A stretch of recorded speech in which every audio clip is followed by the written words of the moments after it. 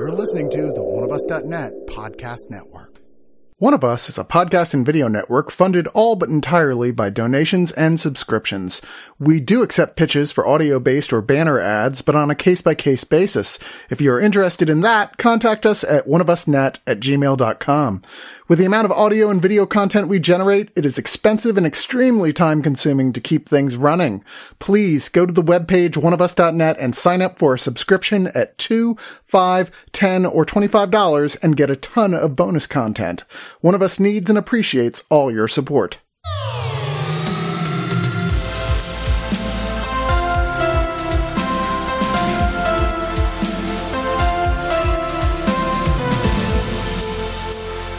Our very late after-the-fact Fantastic Fest Infestation 2022 reviews continue. Obviously, Wright and I are still here. We were partners on this one. But joining us for this one is Alan. Hello. This film, Venus, was one of the films I was most excited about this year. Really? It's by Jaime Balaguerro, who co-directed Rec and Rec 2 and directed Rec 4.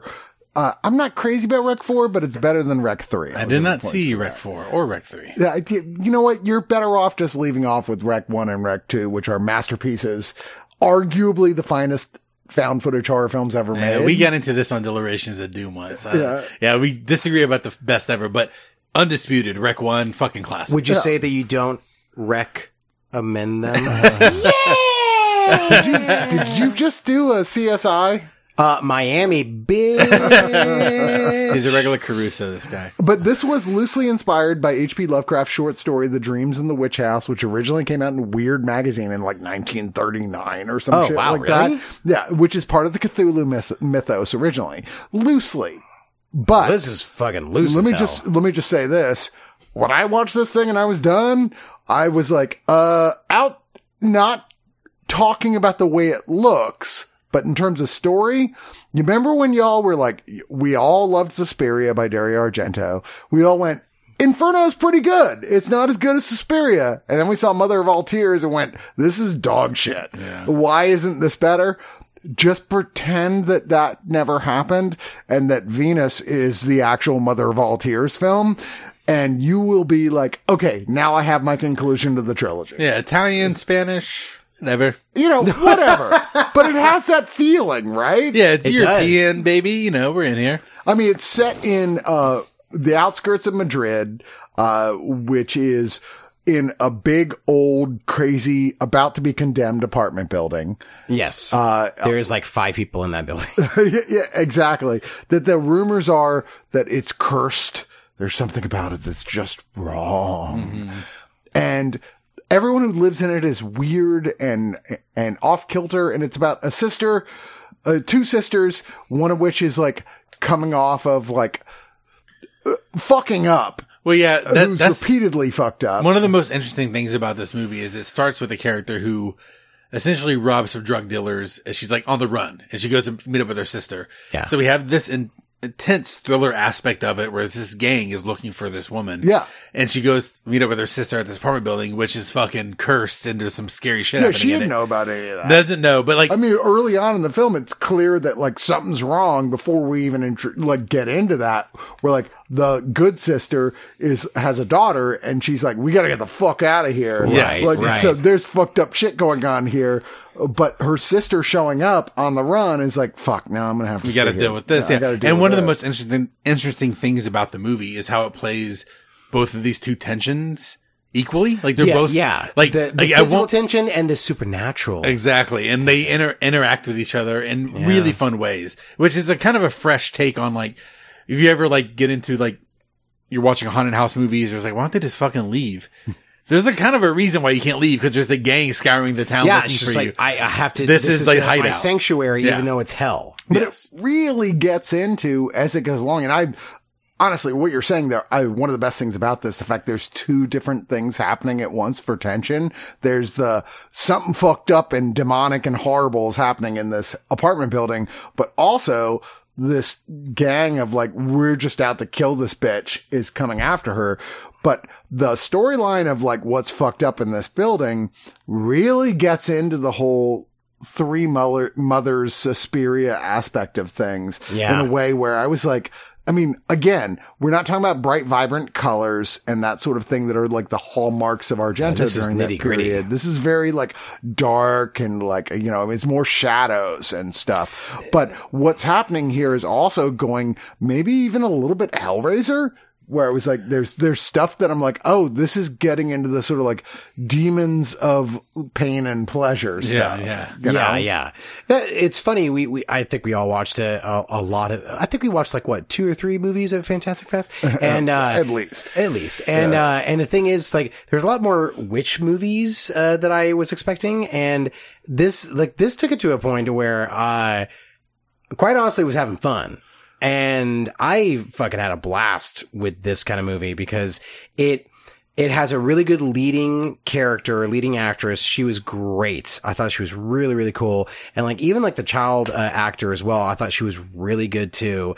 And like, yeah, look, we're talking about like this dual kind of, tension happening that's like more realistic and pragmatic that you understand, like, okay, this is what's going on. But like the internal where they are like housed at, you don't understand fully what's going on just yet. Yeah. And it's so unnerving. And when it gets to the end and like some of the things that they show is like, holy shit. And that's the one thing, I mean, it's hard to say because when you watch so many movies at Fantastic Fest, Like 2 or 3, yeah. you start to get exhausted. And I will say by the third act of this movie, I do wish that they had that interplay like they ramped up that a little more. I found it to be a little like stops and starts. Actually, for me, I had like, this was second half of the festival for me and I was getting tired and I was like, and this is the movie that woke me up. I was like, oh, there's some really interesting stuff happening here. And I'll say this is one of the scariest films of the festival I saw this year, where I actually was like, fuck, this kept freaking me out. No, yeah, that's true. Like, it's interesting this year at the fest. I didn't see a lot that was like scary. Yeah. Like usually there's always one interesting and interesting. Cool. I saw some really challenging movies. I saw some really fun movies, some fucked up shit, but like actually like, ooh, I'm kind of scared. This one had those moments. Yeah. For sure. The scariest for me is obviously Birdemic 3, but oh my God. wait, I what? can't believe we have to record a review for this I later. cannot wait. I will not be joining on that review. No, as I did not watch because that you were movie. smart enough to not go Alan? see that. Yeah, that one or the previous two. Oh, you don't want to join us? No, this is, great stuff. If you haven't followed this director's films outside of Rec 1 and Rec 2, he did a fantastic movie called Sleep Tight.